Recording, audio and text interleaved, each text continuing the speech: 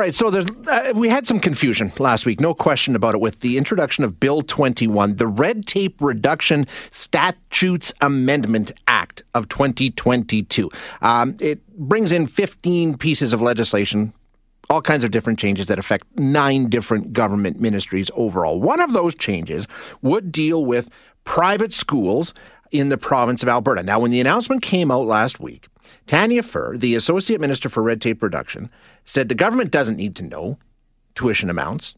That's a private source of funding. They say they're more interested in the accountability of public taxpayer dollars, not private dollars, so they won't have to report that. Then the Education Minister came out and said, no, that's not true.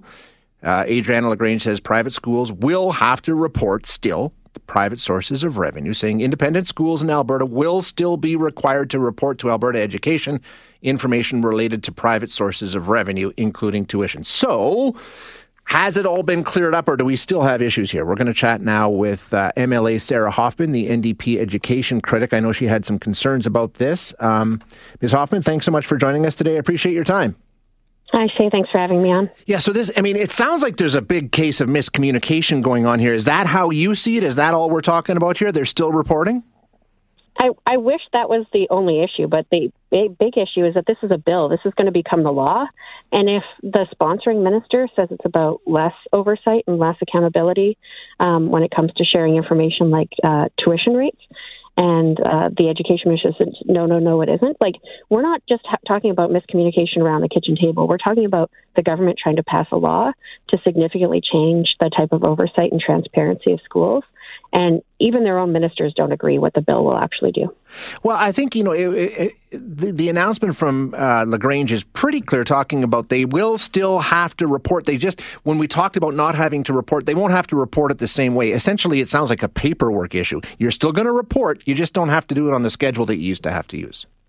Well, that's not what the minister who is responsible for the bill, whose name is on the bill, said to reporters, and the briefing documents themselves even say Alberta Education would reduce the collection of financial data that does not support the oversight of public dollars, such as tuition. That seems pretty clear from the materials that they gave to the media when they were trying to walk everyone through what this bill does.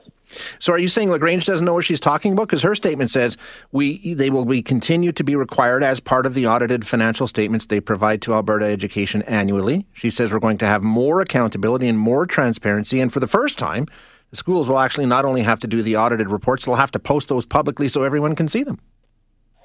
I think that the trust with Minister LaGrange and the public is at a record low.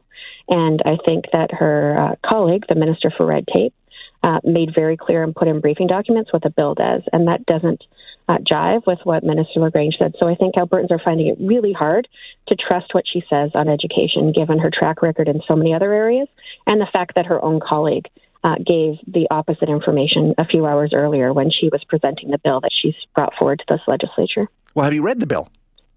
Yeah, I read the bill. I especially agonized over the section on education. It's about 15 pages. Yeah, there's a lot in this bill. Yeah. So when it deals with education, does the bill say, or does it not say, that they will have to continue to report?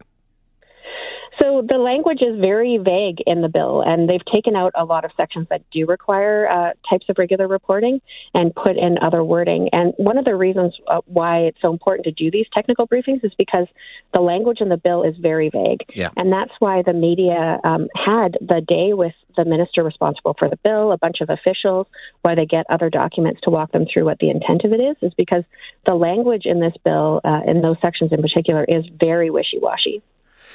So what's the remedy here? What do we need to do to make sure that we are on firm footing going forward here? The minister has come out and clarified and said this is how she sees it and this is the requirement that she sees for Alberta education. What more needs to be done? I think she should bring forward an amendment to make that very clear in the bill because even the minister responsible for the bill doesn't think that that's the truth. So I think that the education minister or the minister for red tape, if they actually do want to demonstrate a commitment to transparency, they need to amend their bill to get rid of this secretive loophole. It's not fair for Albertans contribute 70% of what we contribute to public schools. We give 70% of that same funding to private schools, and they deserve to have transparency on how that money is being spent and what those other revenue sources are for private schools. Yeah, and you're right. There is some confusion there in terms of what one minister says and what the other one says. And hopefully it's cleared up by the time this bill comes forward. Thanks so much. I appreciate your time today, and we'll continue to follow along and check in again as we learn more about this bill.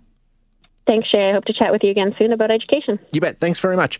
That is MLA Sarah Hoffman, who is the NDP education critic. Now, it depends how you look at this, because there's no doubt that this was poorly handled by the UCP government one way or another, no matter how it falls and how it eventually breaks down. Because, yes, indeed, Tanya Furr did come out and say, we're not interested in what they do in terms of private revenue streams, how they manage to raise money outside of the government money that they get. We give them 70%. That's what we're interested in. Her quote is, our focus of this bill, again, is increasing that accountability around the use of public taxpayer dollars, not private dollars.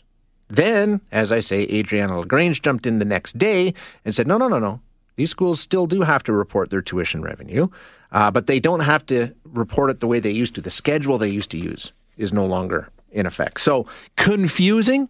Yes. Yes, indeed. And we'll see and keep you updated on how this actually breaks out along the lines in terms of the bill. I mean, it's going to have to be written and it's going to have to be clear. So we'll get the insight as we go.